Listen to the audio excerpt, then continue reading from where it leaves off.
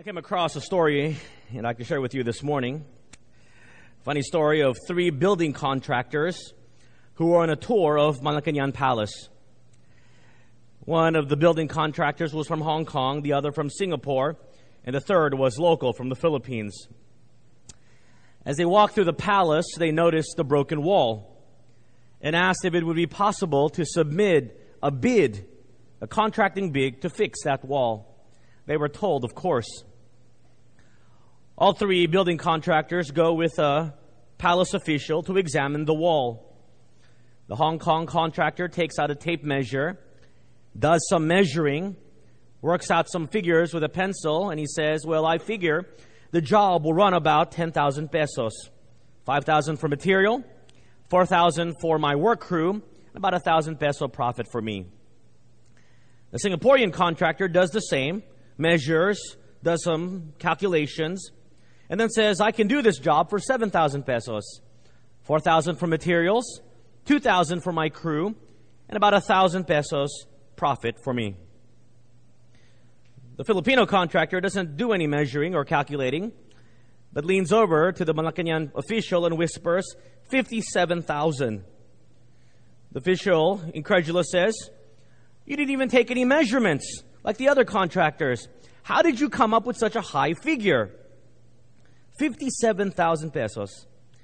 The contractor whispered back, 25,000 for me, 25,000 for you, and then we hire the guy from Singapore to fix the wall for 7,000.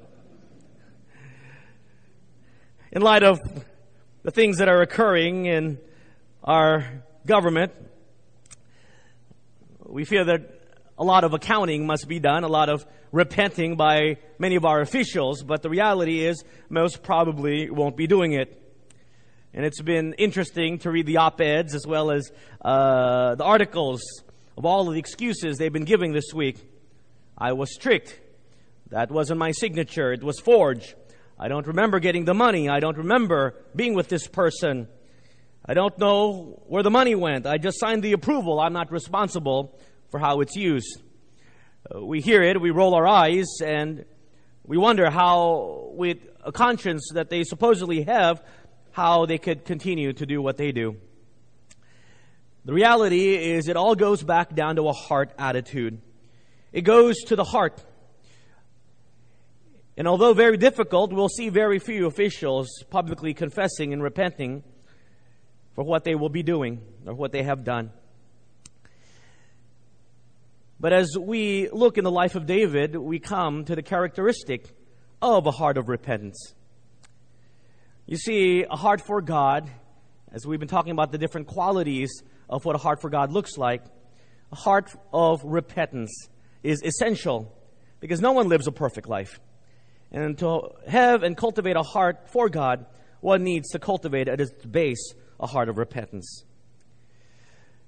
Up to now in our study of the life of David, you may have the impression that David is an outstanding man, perhaps even perfect, or at least one who didn't really do anything majorly wrong to mess up his life, to be known as one after God's own heart. But as we continue our study this morning, the incident we're going to be talking about, if you did not grow up with a Sunday school impression of David, this incident will really make you despise him. In fact, one biblical commentator says of this incident, what David does is perhaps the second most notorious sin after the fall of man by Adam in the Bible. For me, it's the third most notorious after the fall and perhaps the betrayal of Jesus by Judas. But for sure, this incident is in the top 5. Some of you know what he did, but for those of you who don't, we all want to take a fresh look at what David did. If you have your Bibles, I'd like to encourage you to turn with me to the book of 2 Samuel, chapter 11. 2 Samuel, chapter 11, as we look into how to cultivate a heart of repentance. 2 Samuel, chapter 11. We begin this passage in verse 2. If you have your Bibles, look with me at 2 Samuel, chapter 11, verse 2. Then it happened one evening that David arose from his bed and walked on the roof of the king's house. And from the roof he saw a woman bathing, and the woman was very beautiful to behold. So David sent and inquired about the woman, and someone said, "Is this not Bathsheba, the daughter of Eliam, the wife of Uriah the Hittite?" One evening, David could not sleep, and so he takes the opportunity to go get some fresh air, to walk outside the courtyard of his palace. If you've been to the southern part of Mount Zion, which was the place of the city of David, from his palace, he would look down upon the courtyards and the backyards of the surrounding home, his palace being at the highest point. There's nothing wrong with him taking a leisurely stroll in the middle of the night in his palace grounds. But then he sees a very beautiful woman bathing. There is a lingering stare, and the lust in his heart begins to grow. And he asks someone to find out more about this woman. I've often wondered, as I've read this passage before, what in the world was Bathsheba doing taking a bath in the middle of the night? Did she have some fault in this matter? Was she there to purposely be seen? Was she there to be noticed? Could she not have been a bit more discreet? Did she have any fault implicit in what was about to happen? Perhaps. Regardless, the Bible is silent on the role of Bathsheba, and lies the fault solely with David. Whether he saw her by accident or not, he allowed his eyes to linger, his lust to grow, and he wanted to know more about who she was. When he is told that this is someone else's wife, and more specifically, the wife of one of his mighty men, there are 37 of them, the book of 2 Samuel 23 tells us, Uriah is one of these mighty men of David, one of his most loyal and trusted commanders. This is his wife. That should have been an end of that. She is a married woman. David should have just gone back to bed. But David's temptation followed an age-old pattern of sin. I see, I desire, I want, and so I'm going to get it. David saw, he desired, and he took. Age-old pattern of falling into sin. There are so many moments that evening where David could have stopped sinning, but he chose not to. This falls rightly on him. He allows himself to succumb to his fleshly desires. Look at verse 4 and verse 5. Then David sent messengers and took her, and she came to him, and he lay with her. For she was cleansed from her impurity, and she returned to her house. And the woman conceived, so she sent and told David and said, I am with child. For David, it was a one-night stand. Sleeps with her, a moment of fleshly desire to satisfy himself. And for him, that was the end of that. No one would ever know. But sin has an ugly multiplying effect. And now things get a lot more complicated. And Bathsheba sends word that she is with child. She is pregnant. And in about 6.5, 7 months, things are going to be pretty obvious that something has happened, especially when Uriah is on the front lines fighting the Ammonites. David better deal with this quickly. Perhaps like any of us who would be caught in this very similar situation, the most natural thing for David to do would be to cover up the situation, which makes this matter worse. We don't have time, so I encourage you to read this when you get home, or this week. But in verses 6 to verse 13, David recalls Uriah, Bathsheba's husband, from the front lines of battle to try to cover up for his very soon-to-be public sin. You can read more about what he tries to do, but suffice it to say, Uriah shows himself to be more godly and an honorable man than David. And David, frustrated, is unable to cover up for what he has done.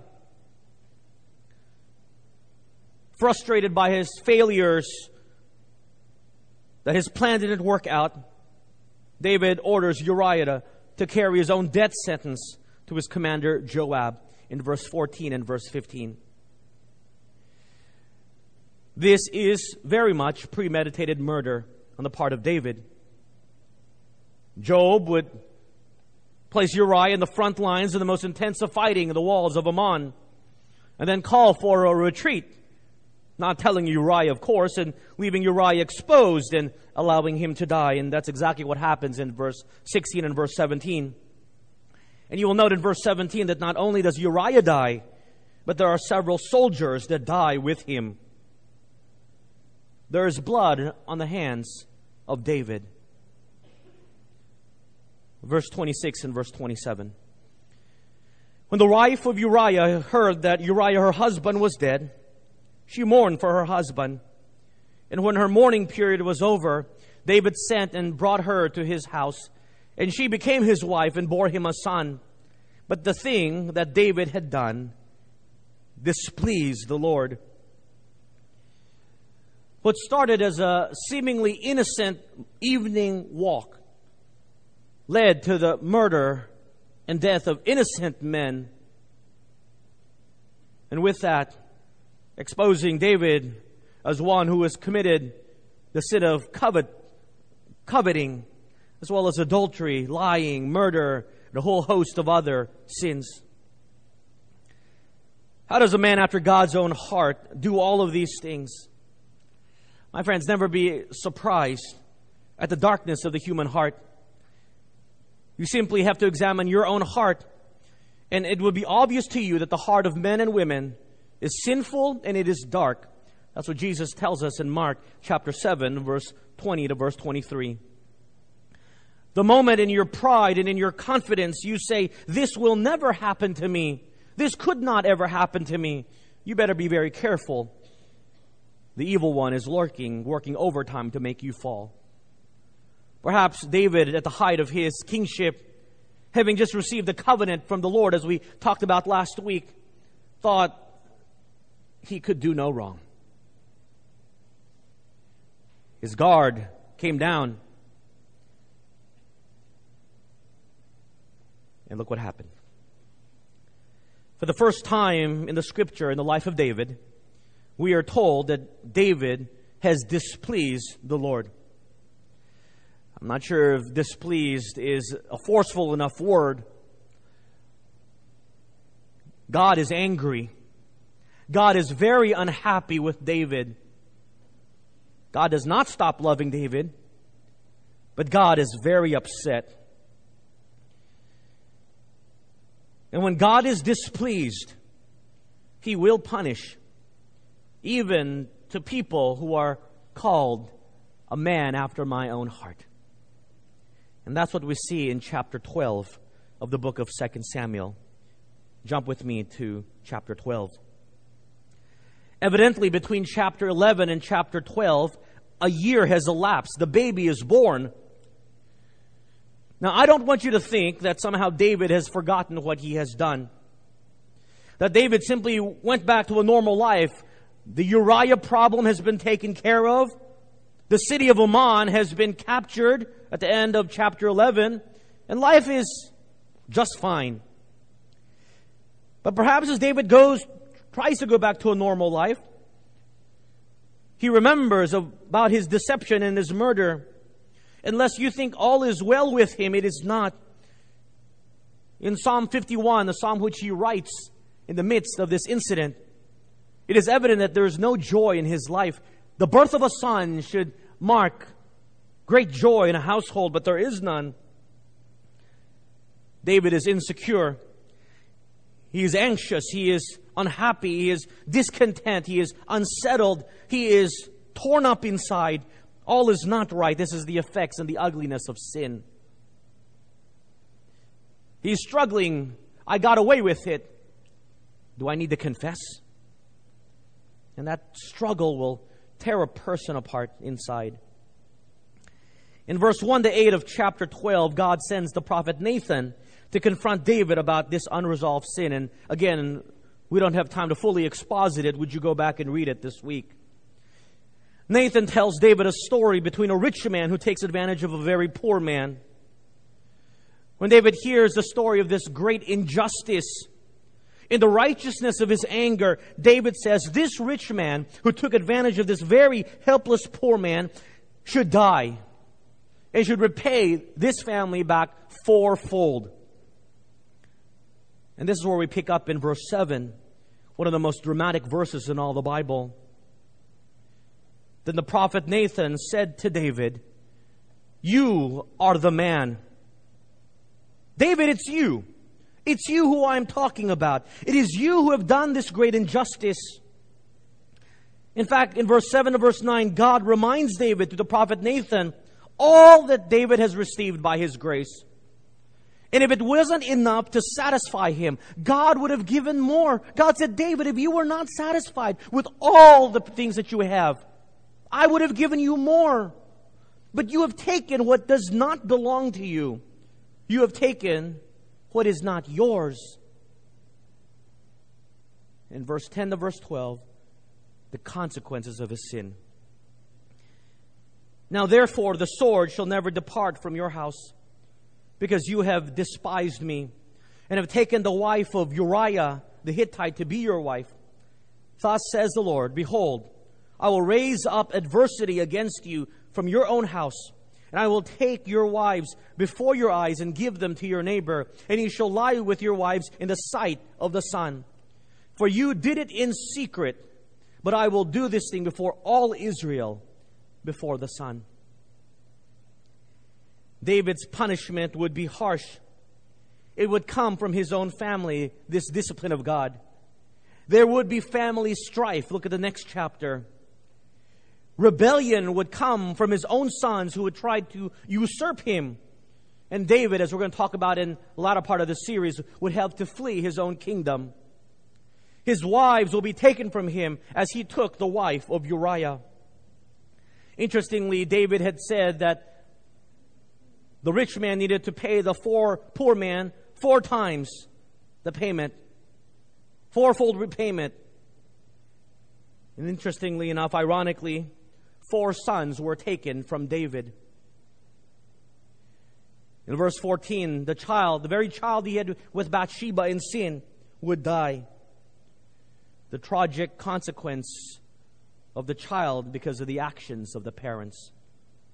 God is not to blame for this tragedy. David and Bathsheba are to blame.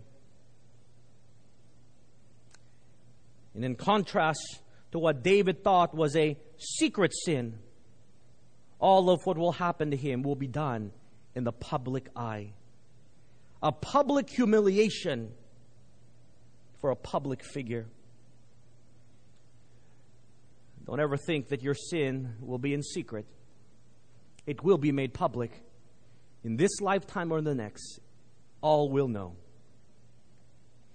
Public punishment and personal consequences. The Lord does not let even the righteous get away with sin. Understand that, my friends. Do not think that because you are a child of God, that you will not suffer the consequences of the sin of your life. Those that He loves unconditionally will not get away with sin. David very much deserves all of the discipline and the consequences, even though God would forgive him. Sin always has consequences. An illustration of this is someone has said that after you hammer a nail into the board, hammer a nail into a wood board, you can remove the nail, but the hole still remains. Now you may be asking, premeditated murder, adultery, in the Old Testament, that's grounds for capital punishment. Why didn't God kill him? The answer is in verse 13 and later expanded in Psalm 51, verse 13. So David said to Nathan, I have sinned against the Lord. And Nathan said to David, the Lord also has put away your sin. You shall not die. God, in His grace and His mercy, spares the life of David because of David's heart attitude. It is one of genuine and contrite repentance. In contrast to the king before him, unlike Saul, who tries to explain away his sin, to try to cover it up, David confesses and calls out his sin for what it is. Now you may look at verse 13 and you say, 6 words, that's it? I have sinned against you, Lord. God says, okay, David, you won't die. But that's a snapshot of what David prays and is in his heart. We get the full picture in Psalm chapter 51. Would you turn with me to Psalm chapter 51? And from this Psalm of David, we're going to draw out 3 principles for how to cultivate a heart of repentance. Psalm chapter 51. Psalm 51. Look at the subscript. Psalm 51. To the chief musician, David wanted this psalm to be put into song. This was not a happy song. This was a song to commemorate his repentant heart, to allow him to remember his heart's attitude. To the chief musician, a psalm of David, when Nathan the prophet went to him after he had slept or gone in to Bathsheba. Let's begin in verse 3.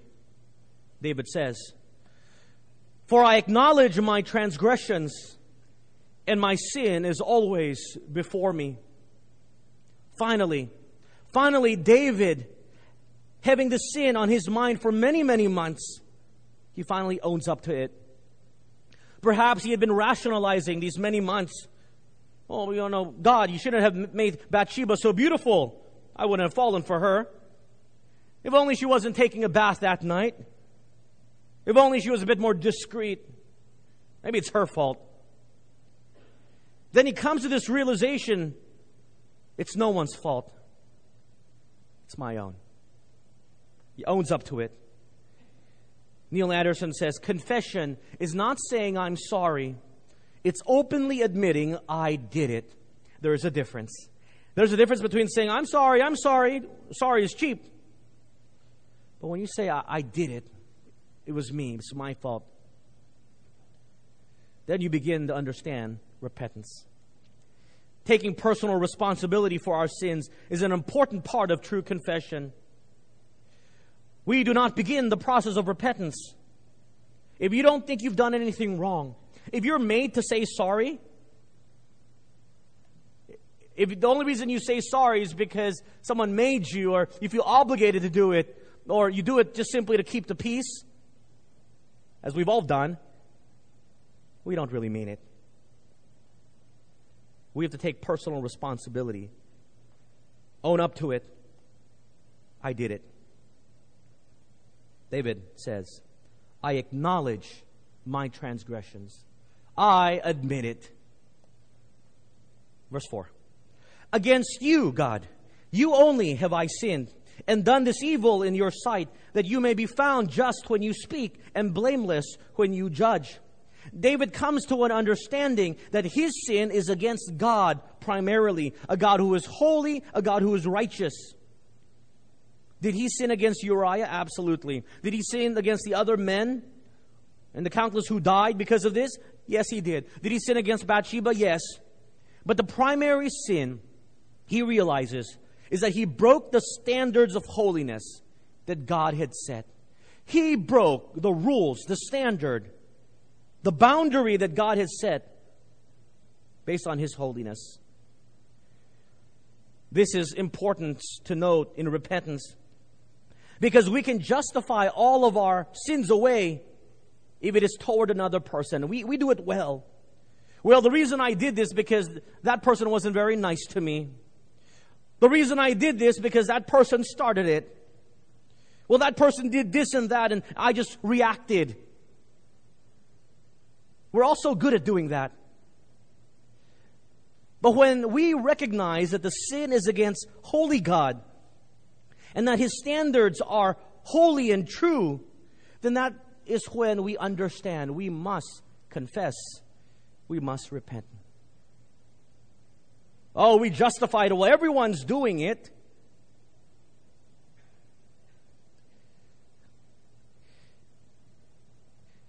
Everyone's doing it. Recognize that sin is committed primarily against God. Against you, verse 4, David says, you alone have I sinned and done evil in your sight. That is why I must come. Sincerity is a funny thing. We fake sincerity like we fake humility. And we can be so sincere of heart. Say it like you mean it. I'm sorry. Oh, but in our heart, we're not very sincere. I'm reminded of a story of sincerity. Walking through a supermarket, there was a young man who noticed that an old woman was following him around. Everywhere he went, this old woman was following this young man around. He ignored her for a while. But then when he got to the checkout line, she raced to the counter and she got in front of him. Pardon me, she said to the young man. You may have noticed that I had been following you. I'm so sorry I've been staring, but you look just like my son who died recently. The young man replied, I'm so sorry for your loss, ma'am. Is there anything I can do for you? The old woman tells the young man, well, as I'm leaving, could you yell out, goodbye, mother? It would make me feel so much better. You look just like my son. She gave him a sweet smile. The young man promised, of course I can. It's the least I can do, of course. As she gathered her bags after the checkout counter and left, the young man called out to this old woman, goodbye, mother, just as she has requested, feeling good by the sincerity of her smile. Stepping up to the checkout counter, he saw that his total was about $100 higher than it should have been and told the clerk, this amount is wrong. I only have these items. The clerk said, oh, young man, your mother said you would be paying for her. We may be so sincere, and we can fake sincerity. And especially when it relates to others, we fake it really well. And we say that confessing your sins doesn't count unless you really mean it. But repentance doesn't begin until you own up to it. It's not only because you were caught and you were found out that you say, I'm sorry. It begins when you recognize that you have sinned against the holy God. It's not against other people. It's primarily against God. And herein lies our first principle. It's a little bit longer. If you're taking notes, here's number 1. A heart of repentance confesses personal sins committed against the holy God, being truly sorry for what you have done.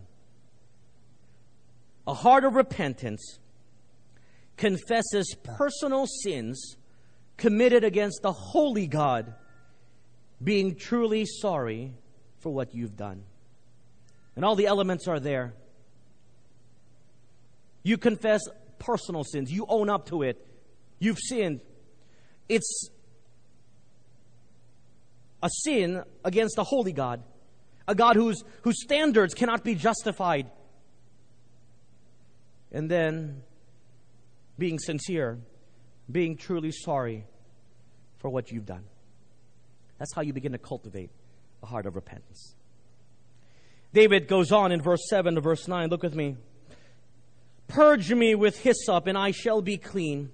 Wash me, and I shall be whiter than snow.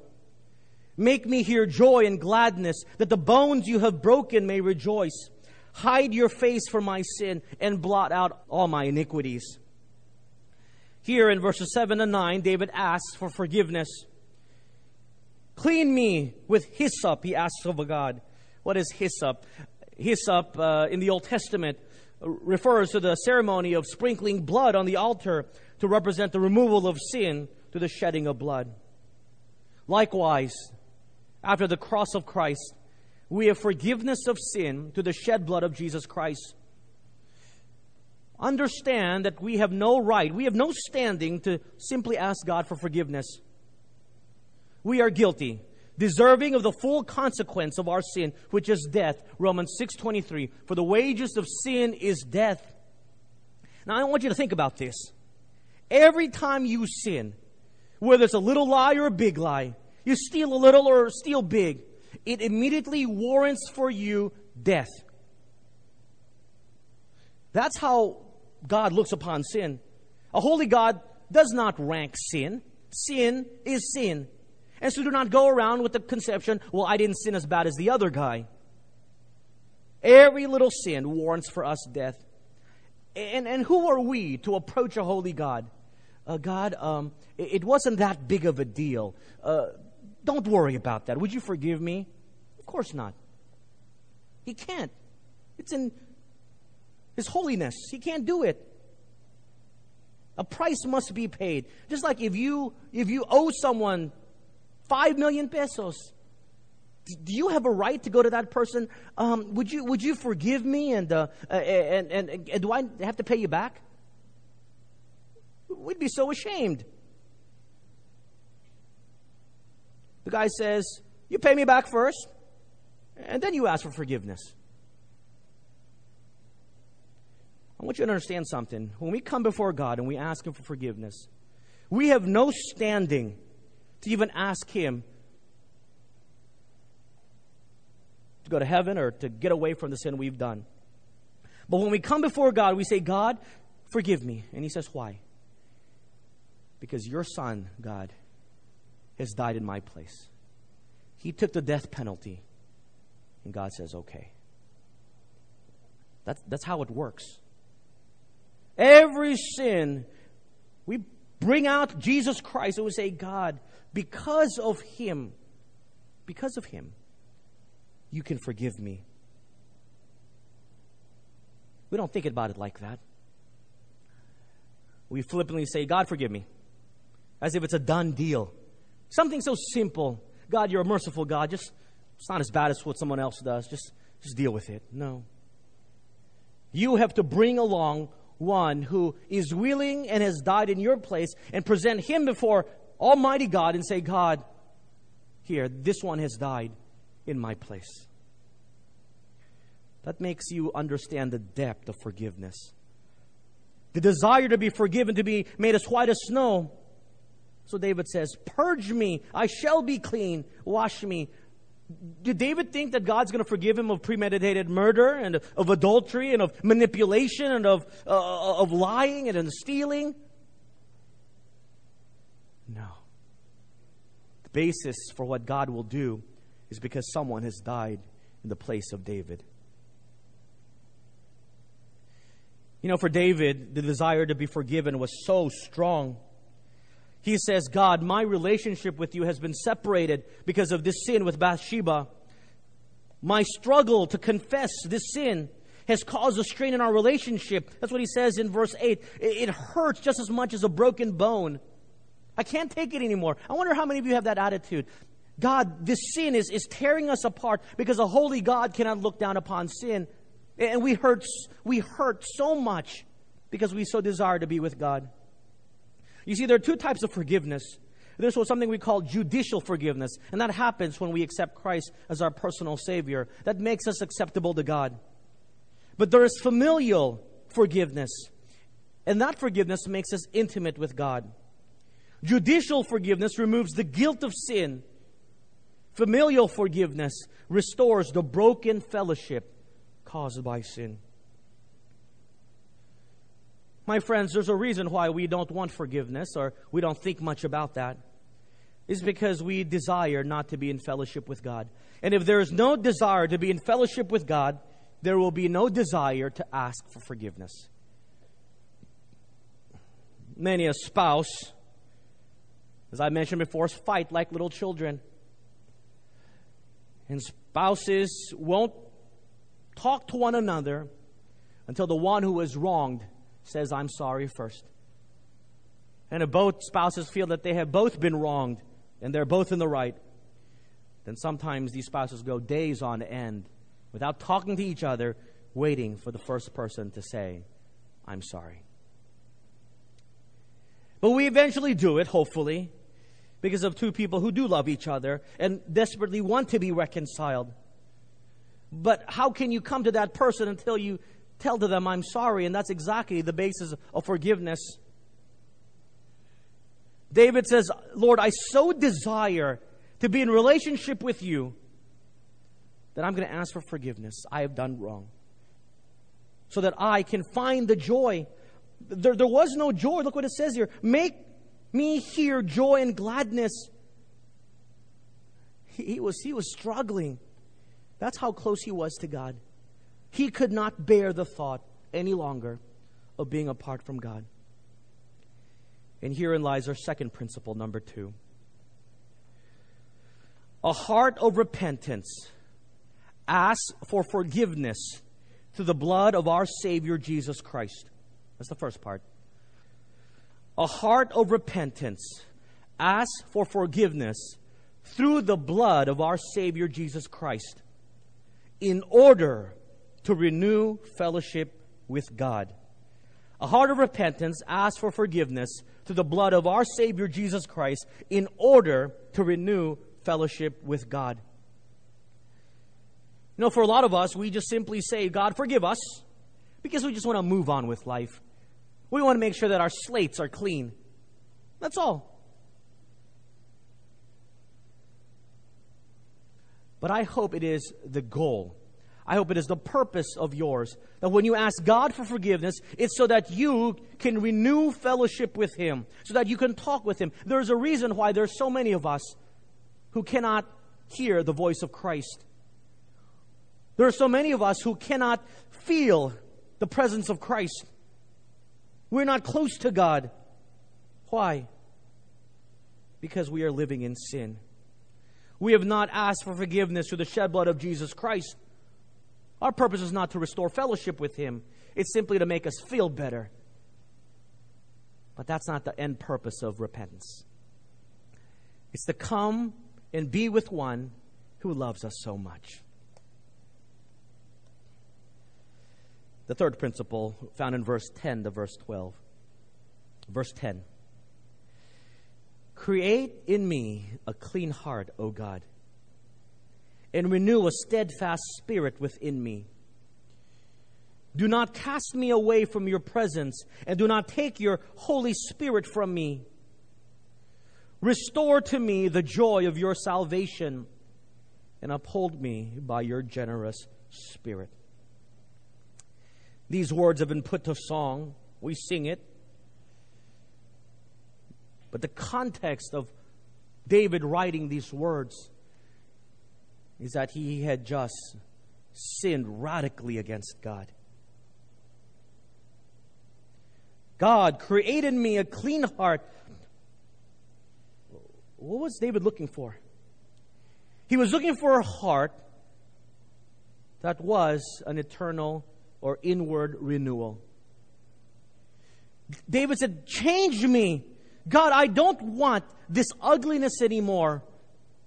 I want an inward cleansing, a detoxification of my heart, because I'm so scared that the Holy Spirit would leave me. Now you got to understand, in the Old Testament, the Holy Spirit came and it went. Unlike the New Testament, after Pentecost, the Holy Spirit always remains with us.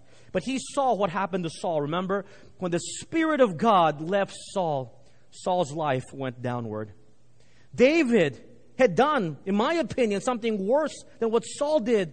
And he was so scared the Spirit would be taken away that he would be removed from the privilege of serving God.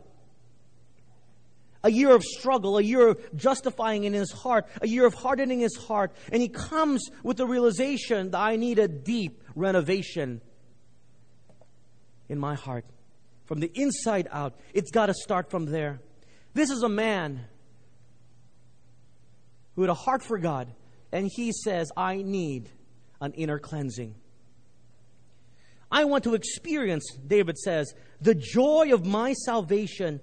David was not happy. I want the joy of that moment I first met you, God. Perhaps as a shepherd in Bethlehem. And that closeness we had, God. Why has my life turned so ugly? I'm now king of Israel. I've just killed someone and others because of my lust of the flesh. I want that simple life, that simple relationship, that simple faith I had with you. I'm so tired of living in sin. I want a renewal of life. I want to experience the joy that I once had. the feeling of security that I have nothing to hide, and that's my standing before God is good. I want to sin no more. David was asking God for a life change, an inner spiritual cleansing. And here is our last principle, number 3. A heart of repentance desires inner spiritual cleansing because of sin's ugly effects in order to experience true joy and peace in life. Let me repeat that. A heart of repentance desires inner spiritual cleansing because of sin's ugly effects in order to experience true joy and peace in life.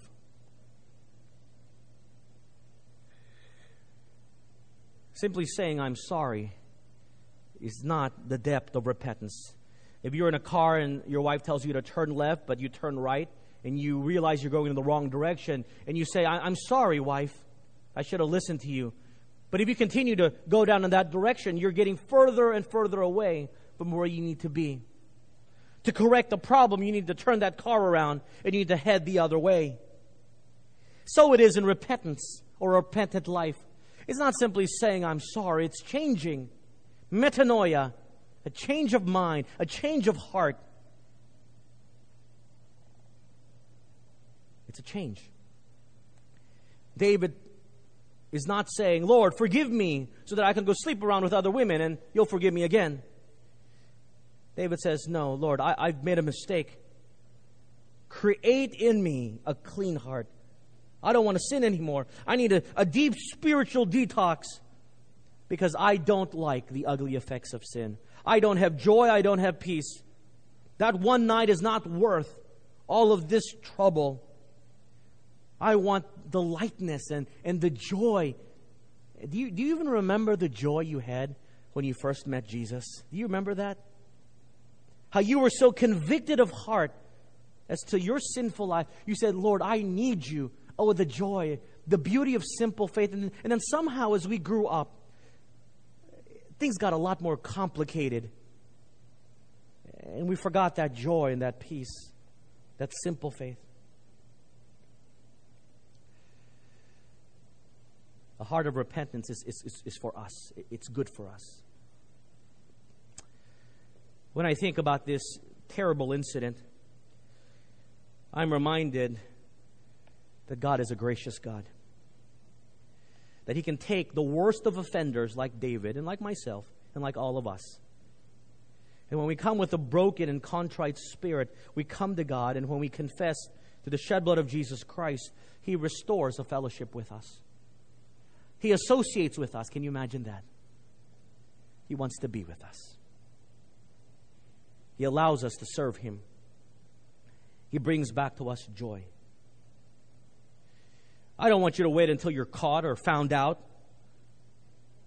If you're tired of living in sin, I'd like you to examine your heart this moment.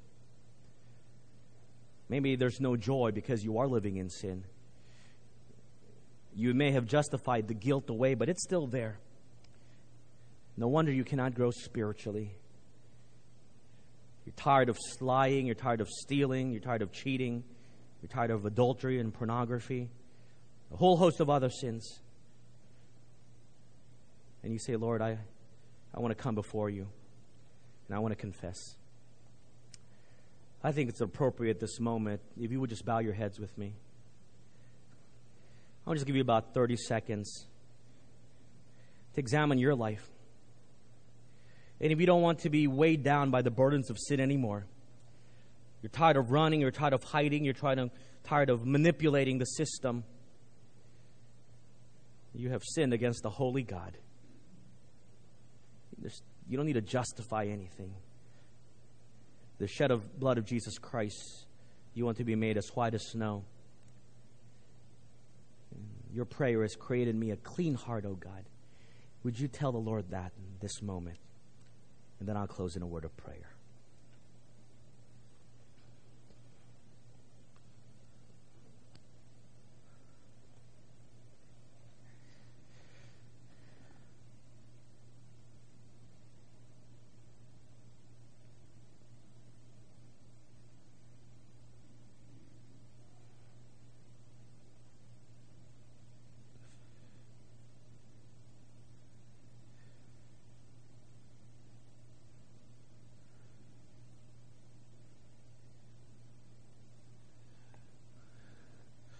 Heavenly Father, we come before you this morning, thanking you for your grace and your mercy.